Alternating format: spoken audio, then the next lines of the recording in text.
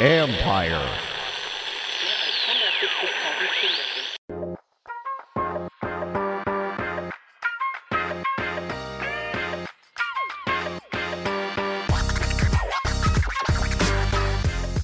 Welcome to Inside the Cap. I'm your host, Joel Corey. You can find me on Twitter at CoreyJoel, CorryJoel, and also read my regular CBSSports.com column in Agent's Take. This week we are going to be looking at two things. Russell Wilson's future with the Seattle Seahawks and the seemingly never-ending contract saga between Dak Prescott and Dallas Cowboys. But first we're going to take a look at Russell Wilson.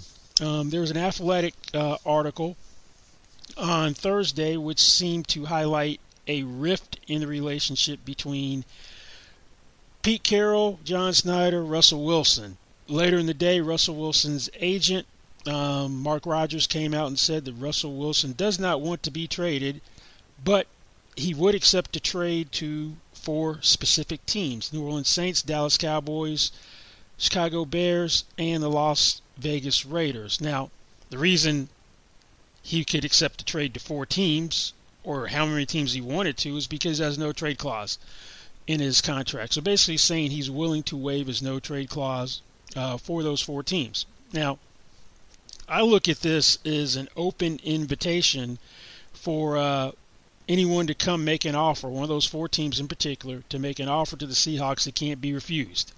What would that mean? That would mean more than 3 first-round picks. Some people put 3 first-round picks as a price on Russell Wilson. Offer you can't refuse for Seattle would have to be more than 3 first-round picks.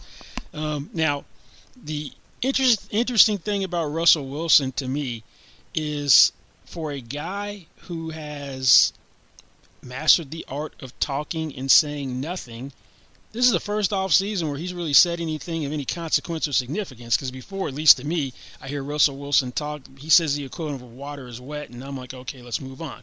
But a couple of weeks ago, he gave a couple of interviews right after the Super Bowl where he expressed his displeasure with the offensive line. Can't really blame him for him being dissatisfied. It's kind of throwing the offensive line under the bus, but the Seahawks really haven't gone out of their way to invest in the offensive line. It's been basically neglected for the most part. I know they went out and got Dwayne Brown in a trade, a high-level left tackle. They've used 1 first-round pick in recent years on a offensive lineman. 2016, Jermaine Ifedi, used to pick on him. But other than that it hasn't been a top priority. So I get where Russell is coming from that standpoint. But I do think that where part of his dissatisfaction comes from is, and same with Aaron Rodgers. Tom Brady won again. And Tom Brady goes to the Tampa Bay Buccaneers, and the Buccaneers go all in. He coaxes Rob Gronkowski out of retirement. They trade for his rights. Bruce Arians didn't want Antonio Brown. But by mid-season, because that's someone Tom Brady wanted, Antonio Brown goes to Tampa Bay Buccaneers. Leonard Fournette gets waived by the Jaguars. Leonard Fournette becomes a Tampa Bay Buccaneer. So I think both these quarterbacks have a little bit of Tom Brady envy.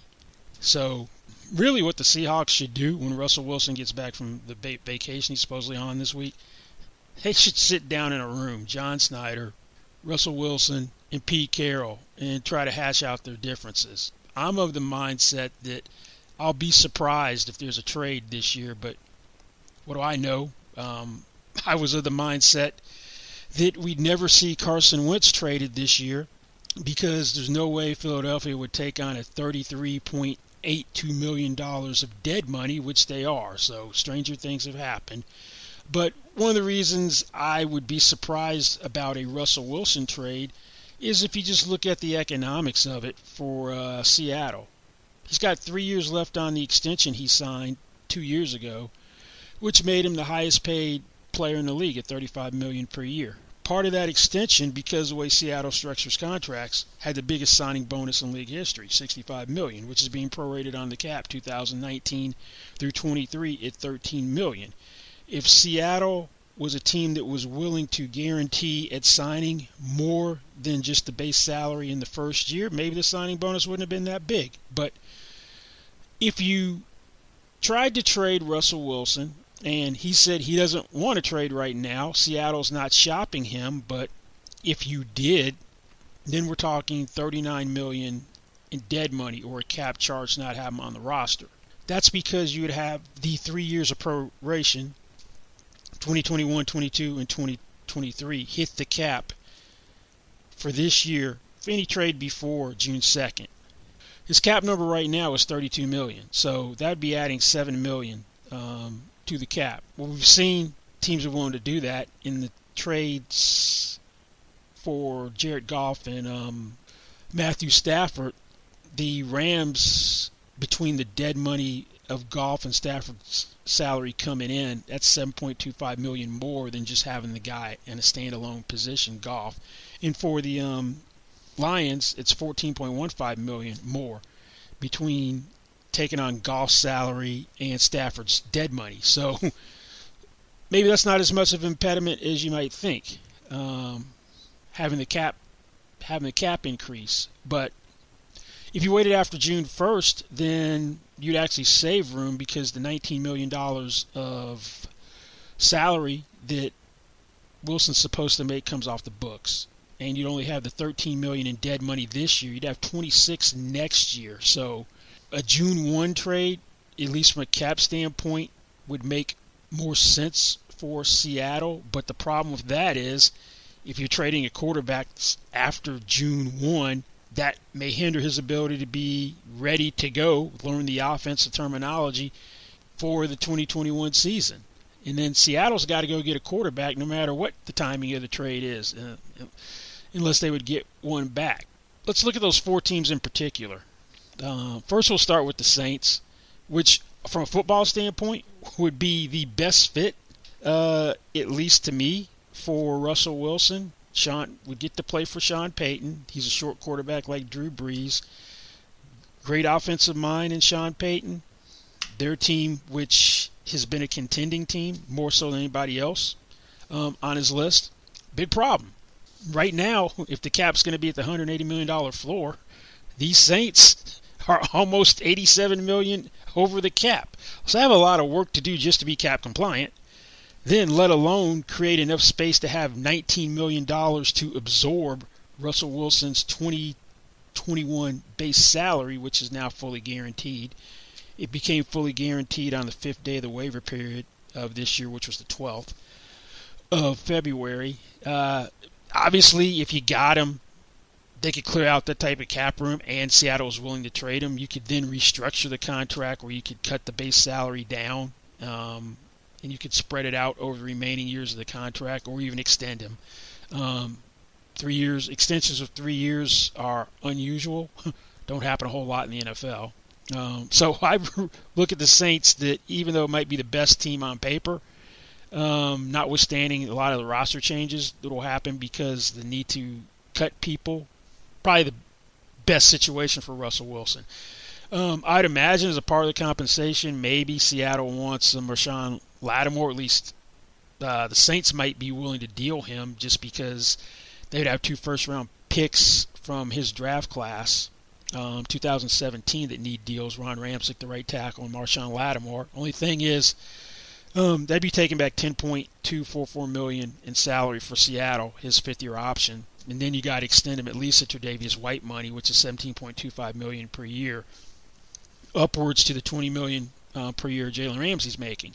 Now, let's go to the Dallas Cowboys. We're going to talk about Dak Prescott in detail later on.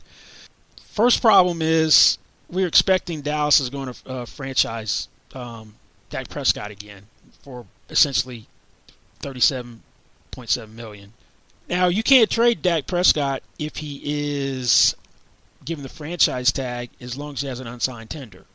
So if he didn't want to go to Seattle, if Dallas was interested in Russell Wilson, and all reports are they're not, so it'd be a moot point anyway. But if he don't want to go there, it wouldn't happen because it wouldn't sign a tender for the trade. So he could veto it from that standpoint. Obviously, they could still make the trade, then take the tag off of him and make Dak Prescott an unrestricted free agent and not get anything in return for him after giving up a ton of draft capital for Russell Wilson. But that's another obstacle to a trade to get Russell Wilson in a Cowboys uniform. Now,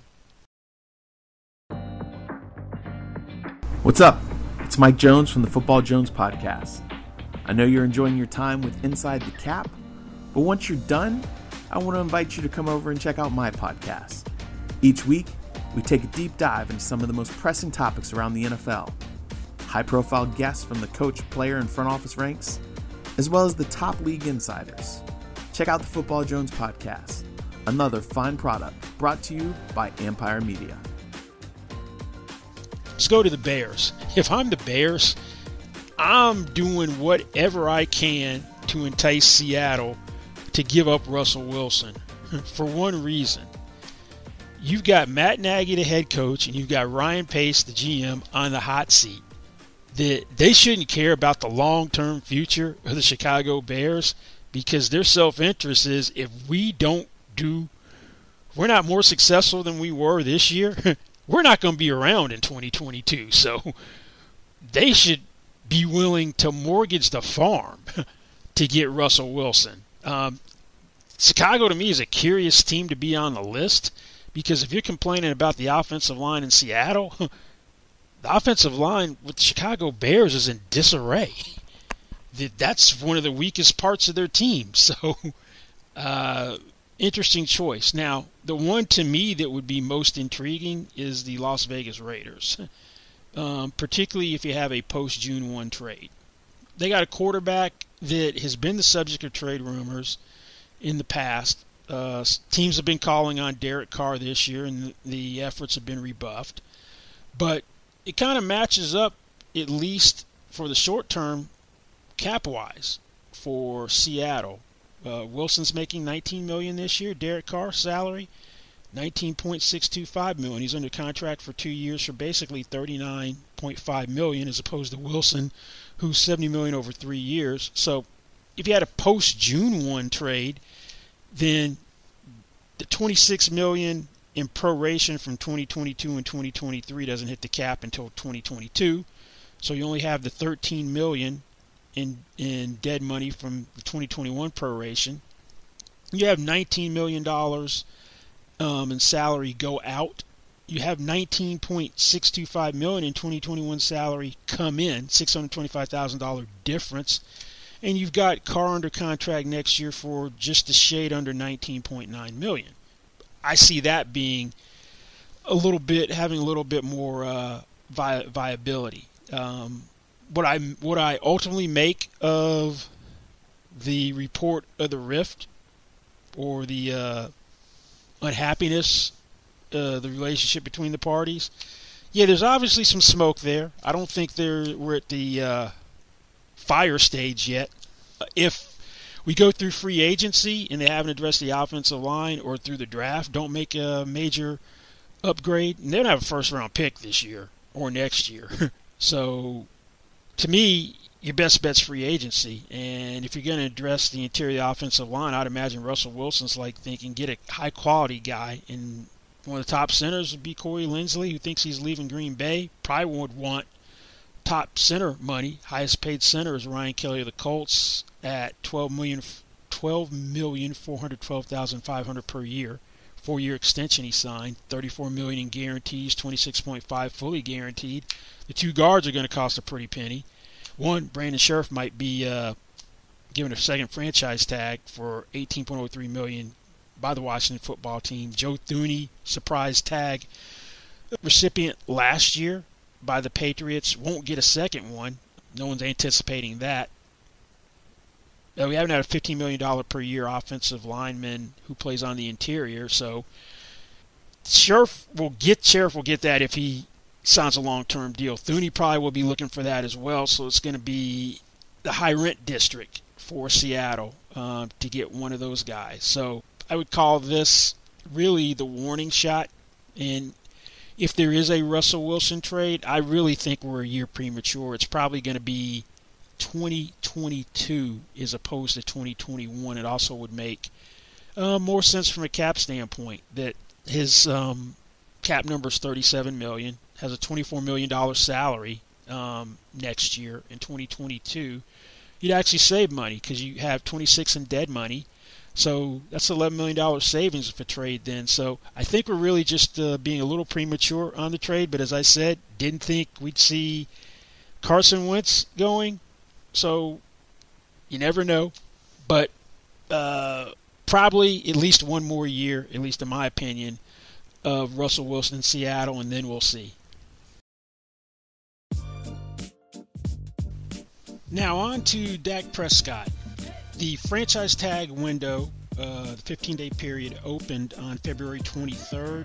It ends at March 9 at 4 p.m. Eastern Time. The Cowboys, for all indications, are going to put a second franchise tag on Dak Prescott for $37,690,800, a 20% raise over the franchise tag he played on in 2020, which was $31.409 million.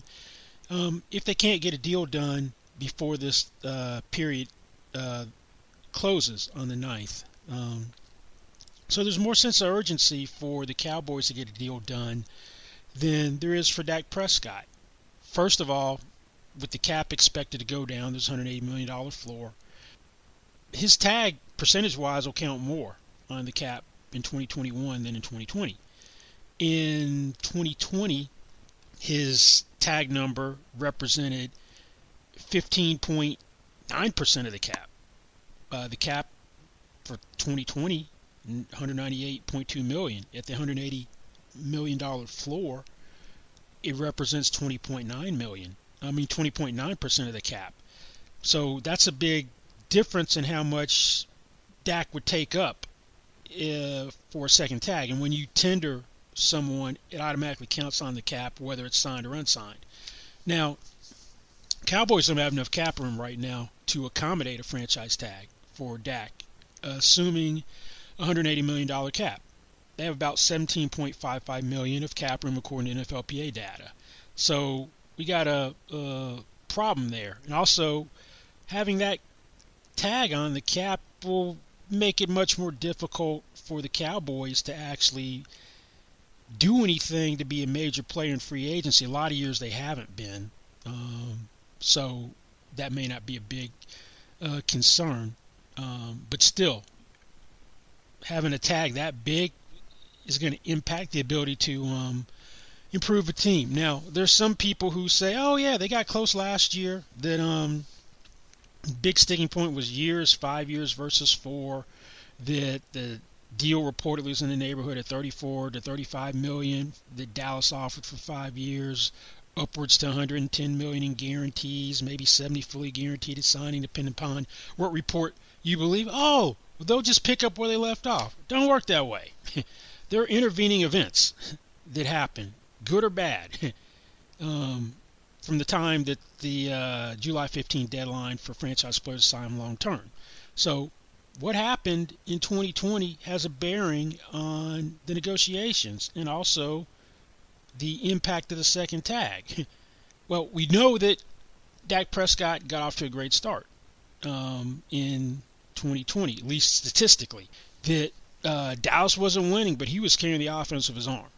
Dak was on pace to shatter the single-season passing record through the first 4 games, 4 complete games he played before the open compound fracture that he suffered of his right ankle and dislocation.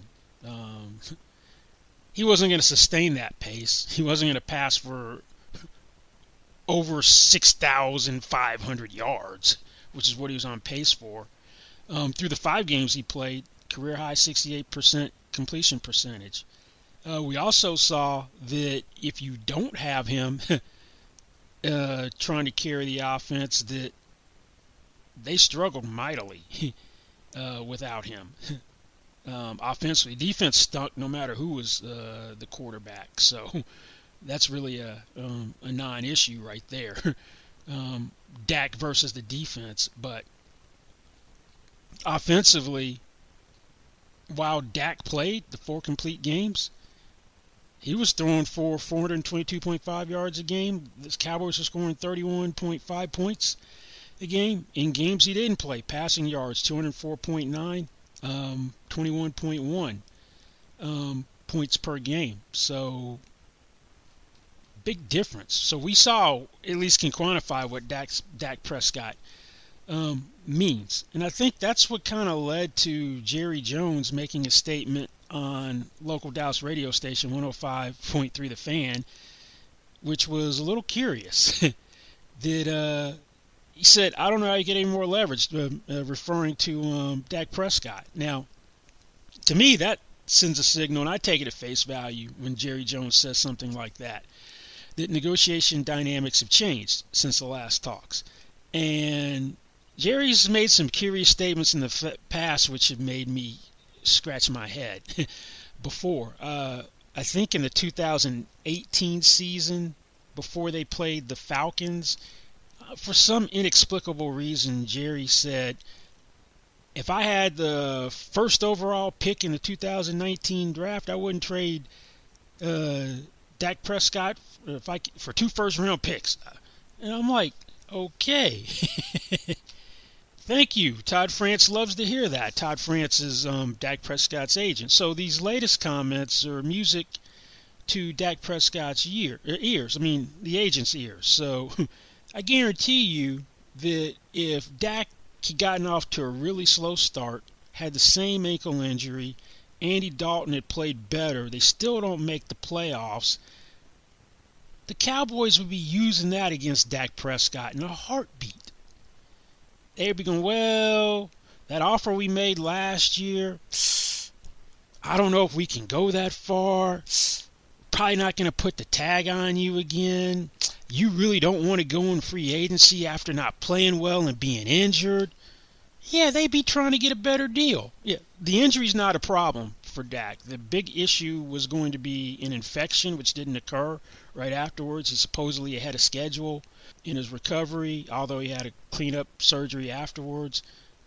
Injury is a non-issue, at least from a leverage standpoint.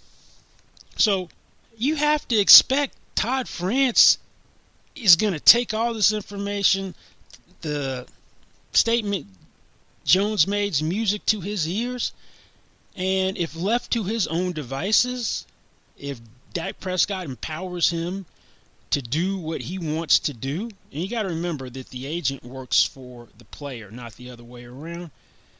Oh, he is going to play hardball and utilize that leverage to the fullest extent against the Cowboys. Now, Dallas' saving grace in all this might be 2 things. One, Dak Prescott doesn't have the same indifference to where he plays that Kirk Cousins did when he was franchised in 2016 and 17.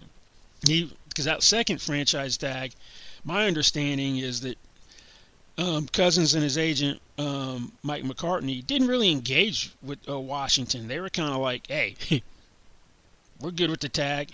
We'll let the chips fall where they may after that.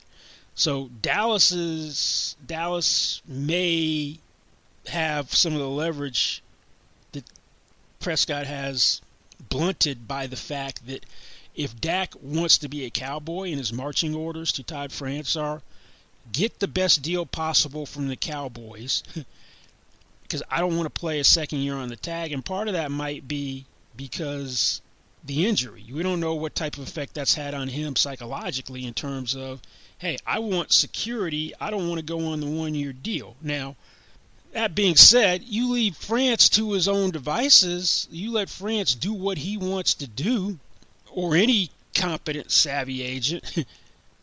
Man, this is not going to be that much of a negotiation. It's going to be over a dictation of terms, if that's the case. That the only way there's a deal that should be done before the March 9 deadline, if Dak Prescott has similar indifference that Cousins had, is if the Cowboys concede every major aspect of the deal. By that, that's length of contract. That's the average yearly salary. That's the contract guarantees. That's the signing bonus. And that's the cash flow. Personally, if it were me, I might be willing to, if I had a client willing who was like, I'm going to get my money one way or another, and was really curious about potentially testing the market in 2022. And the reason I say test the market in 2022 is the third franchise tag is 144% increase over the second one. So we're talking a franchise tag of $54,274,752 in 2022. So Dallas not getting the deal done either when Dak was entering his contract year or last year, that's a big game changer to me. Some people might disagree, but that's how I look at it. That I might be willing to go, hey, this is what I want. Take it or leave it. You can sign it today. You can sign it before July 15th. We are not negotiating. This is the deal. If you don't like it, trade him. Try to see. We'll agree to go to certain places. You find someone. You figure out a trade. If we like it, we'll tell you. Have us talk to them. See if they're going to pay us. And we can go from there and keep it moving. If not, we'll play on the tag, and then you can bid against everyone else next year if he wants to still be here. That's probably how I would play it if I had a willing client. Now, that being said, what I envision France wanting, and I don't know Todd France, I haven't talked to him, but just putting my agent hat back on, if Dak is going to let him do what he really wants to do, as opposed to giving him specific instructions on how this negotiation should go. First thing is length of contract. That was a big sticking point last year. Dallas wanted 5 years. Prescott wanted 4. So to me, if you wanted 4 last year, my position would be you wasted one of them for franchise tag. I want to be under contract through 2023. We're talking 3 years, not 4. If I give you 4, you backdoored your way into the 5-year deal. Not happening. If France has wide latitude to do what he wants to do, which I don't know. Average per year. Well, the franchise tag number typically becomes a starting point, but there's been another intervening event. So we're not talking basically 37.7 as a starting point for negotiations. In between the time that you could do a long-term deal for Dak Prescott and now, Deshaun Watson signed right before the start of the regular season. 4-year extension, $156 million is the base value, averages $39 million per year. Incentives take it to a max of $40 million per year. Now, so a lot of people are thinking, well, maybe you got to hit the $39.5 million, $40 million. That's not what I'd be looking at.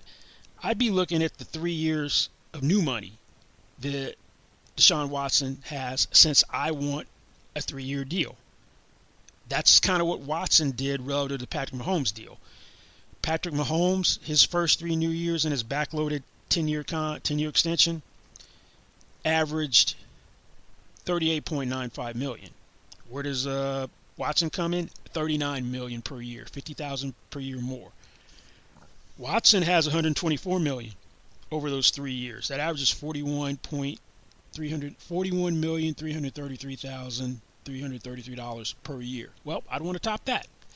So we're talking $124.5 million over 3 years. So if you want to get a deal, Jerry, and you let Todd France arm him where he can use that leverage however he wants, that's probably what you're talking about. Contract guarantees. Amount fully guaranteed at signing hasn't hit $100 million in an NFL contract yet. It still the most is Matt Ryan. 2018 deal with the extension. He signed a 5-year extension, becoming the first $30 million per year player. $94.5 million. So we got to be ahead of that. I wouldn't necessarily need to have all 3 years fully guaranteed like Kirk Cousins, but I gotta top Ryan, and if we can have what isn't guaranteed be fully guaranteed, be injury guaranteed at signing, and then have the 2023 base salary or the remainder vest in 2022, I could be good with that. Signing bonus. Now, there's no easy way to have low cap numbers when you have a deal which is going to average more than $40 million per year. It's simply not possible.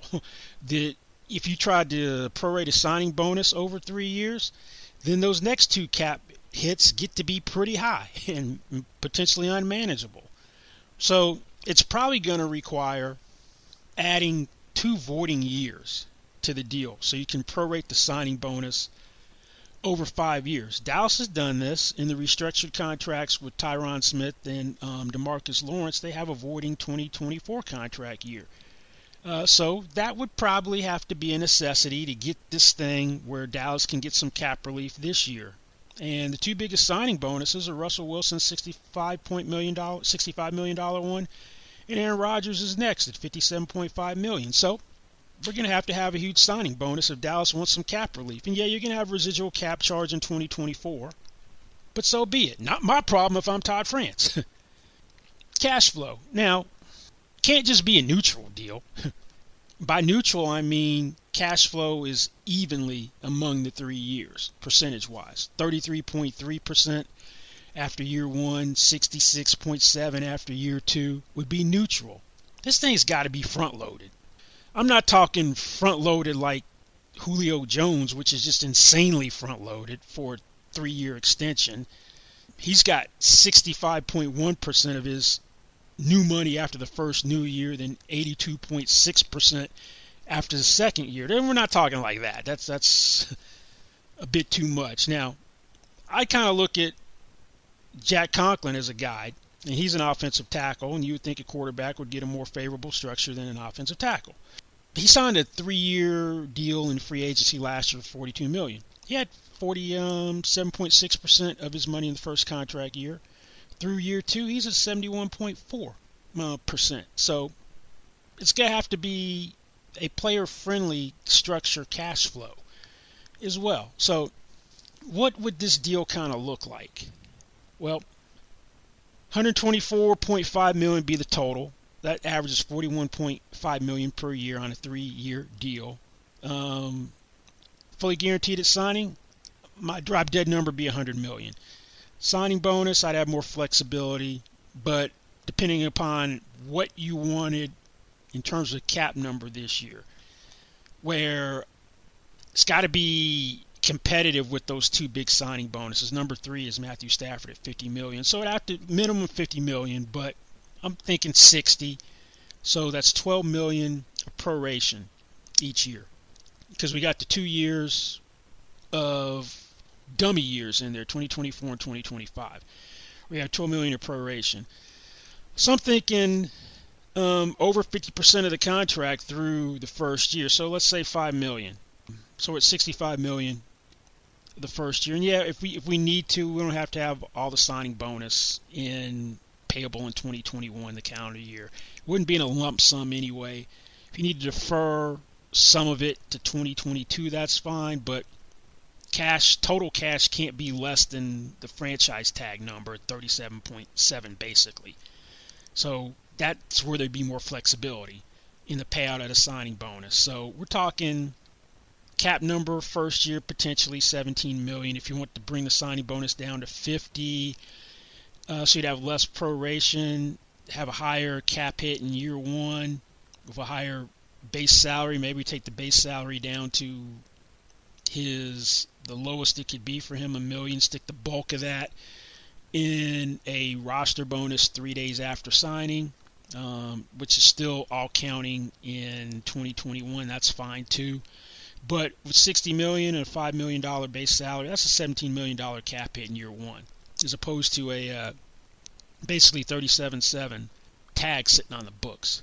So I'd want to keep the cash at least to help Dallas as a break under what the 2 tags would be if we went tags 2 and tags 3, which would be the 37.7 and then basically a little less than 54.3.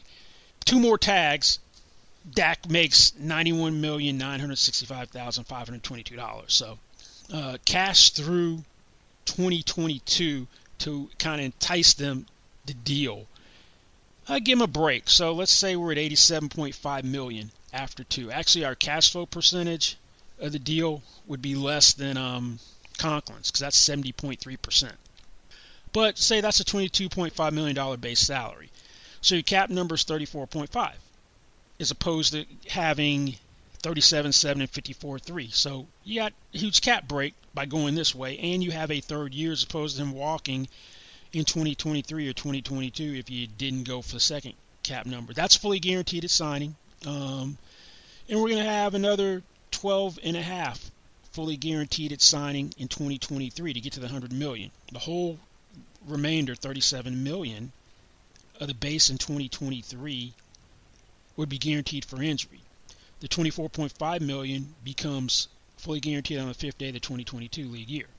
So he's completely secure by next March. So that third year, your cap hits $49 million. The cap should be going up again in 2023 with the new TV deals and so forth. Still, that's a pretty big nut, $49 million. What I'd be trying to do is set this up kind of like Cousins did in his free agent deal to go to the Vikings, where hopefully it makes them want to do a deal after 2 years. So we're getting another buy the app on extension and don't play out the contract, because they really shouldn't want to. Because you're going to have $24 million in dead money in 2024. And depending upon whether an actual second franchise tag was used or not, if you got a deal done by March 9th, you wouldn't have designated him a second time. If you don't, you do designate him for a second time. So Dallas would be looking at, in 2024, a $58.8 million tag if no second tag is actually given, and $70.56. So that would create more sense of urgency to do the deal another time. So basically, it would be having my cake and eat it too if I'm Todd France. That I'm getting my 3-year deal, I'm getting the money I want, and I'm setting up the structure where Dallas has to come back to me again, and they're going to be, from a leverage standpoint, behind the 8 ball. Just like, to me, it seems like they are now.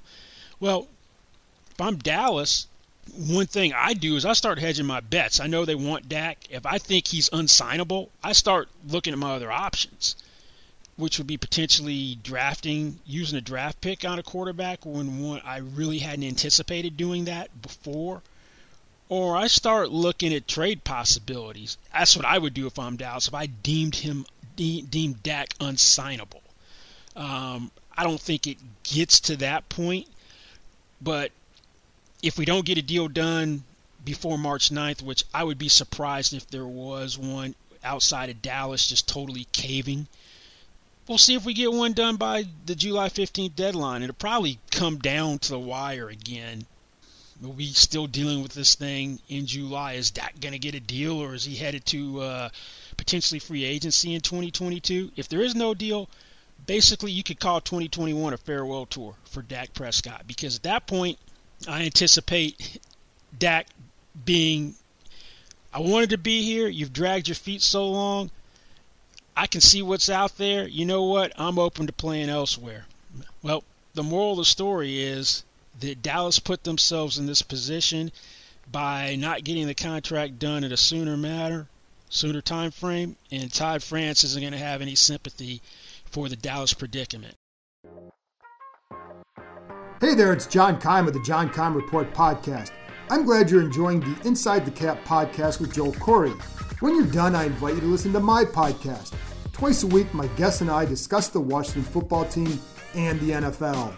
The show features numerous NFL insiders, former and current players and executives, and taps into the insight gained in my 25-plus years covering this franchise. Check out the John Keim Report, another fine product offered by Empire Media. Well, that's going to wrap up this week's edition of Inside the Cap. Thanks for listening. Don't forget you can find me on Twitter at Corey Joel. That is CORRYJOEL. And also read my Agents Take column. We'll see you back here next time.